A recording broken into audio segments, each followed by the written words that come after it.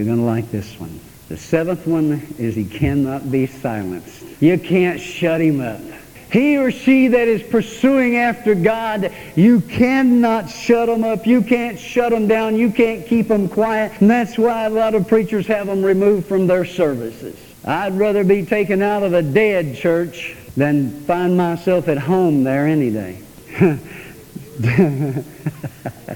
Years ago, maybe I've told this before, but let me just insert it right here. Years ago, there was an evangelist. He had a great ministry. He was wonderfully saved. He was a Baptist. Later, his life fell into sin, and he lost his ministry. He was called the chaplain of Bourbon Street. Anybody know who I'm talking about?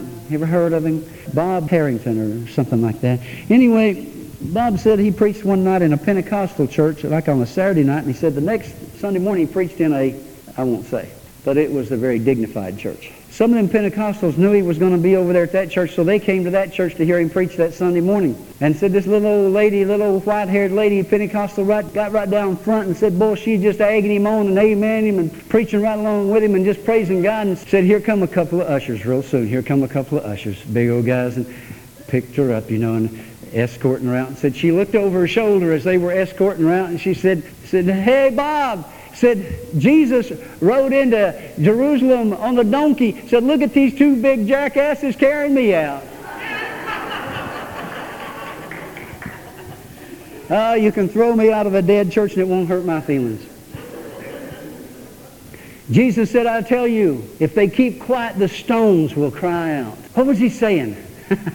Jesus was saying, you don't understand what's happening here. I am in their midst. And he said, I tell you what, these stones would be raised up to praise me if there were no people. People said, Jesus never really claimed to be God.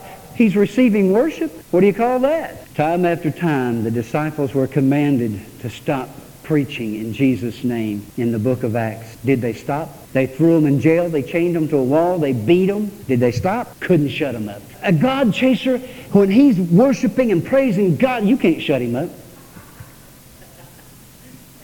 Let him go. Hallelujah. Let him go. My God. We're going to get through these 10 characteristics, I promise you. Number 8, we'll sacrifice everything for God. Israel left Egypt and followed after God. Now, it took 40 years to get Egypt out of Israel, but it finally did.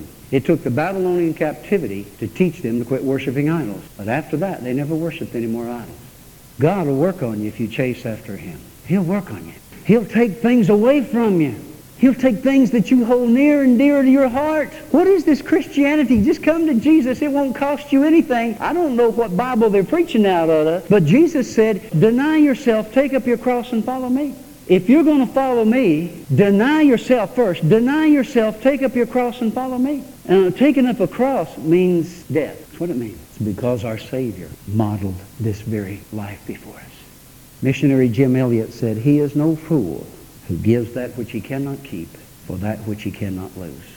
And he became a martyr for Christ. No higher calling than that. Count it all joy, Peter said, when you are persecuted for the name of Jesus. No greater calling than that.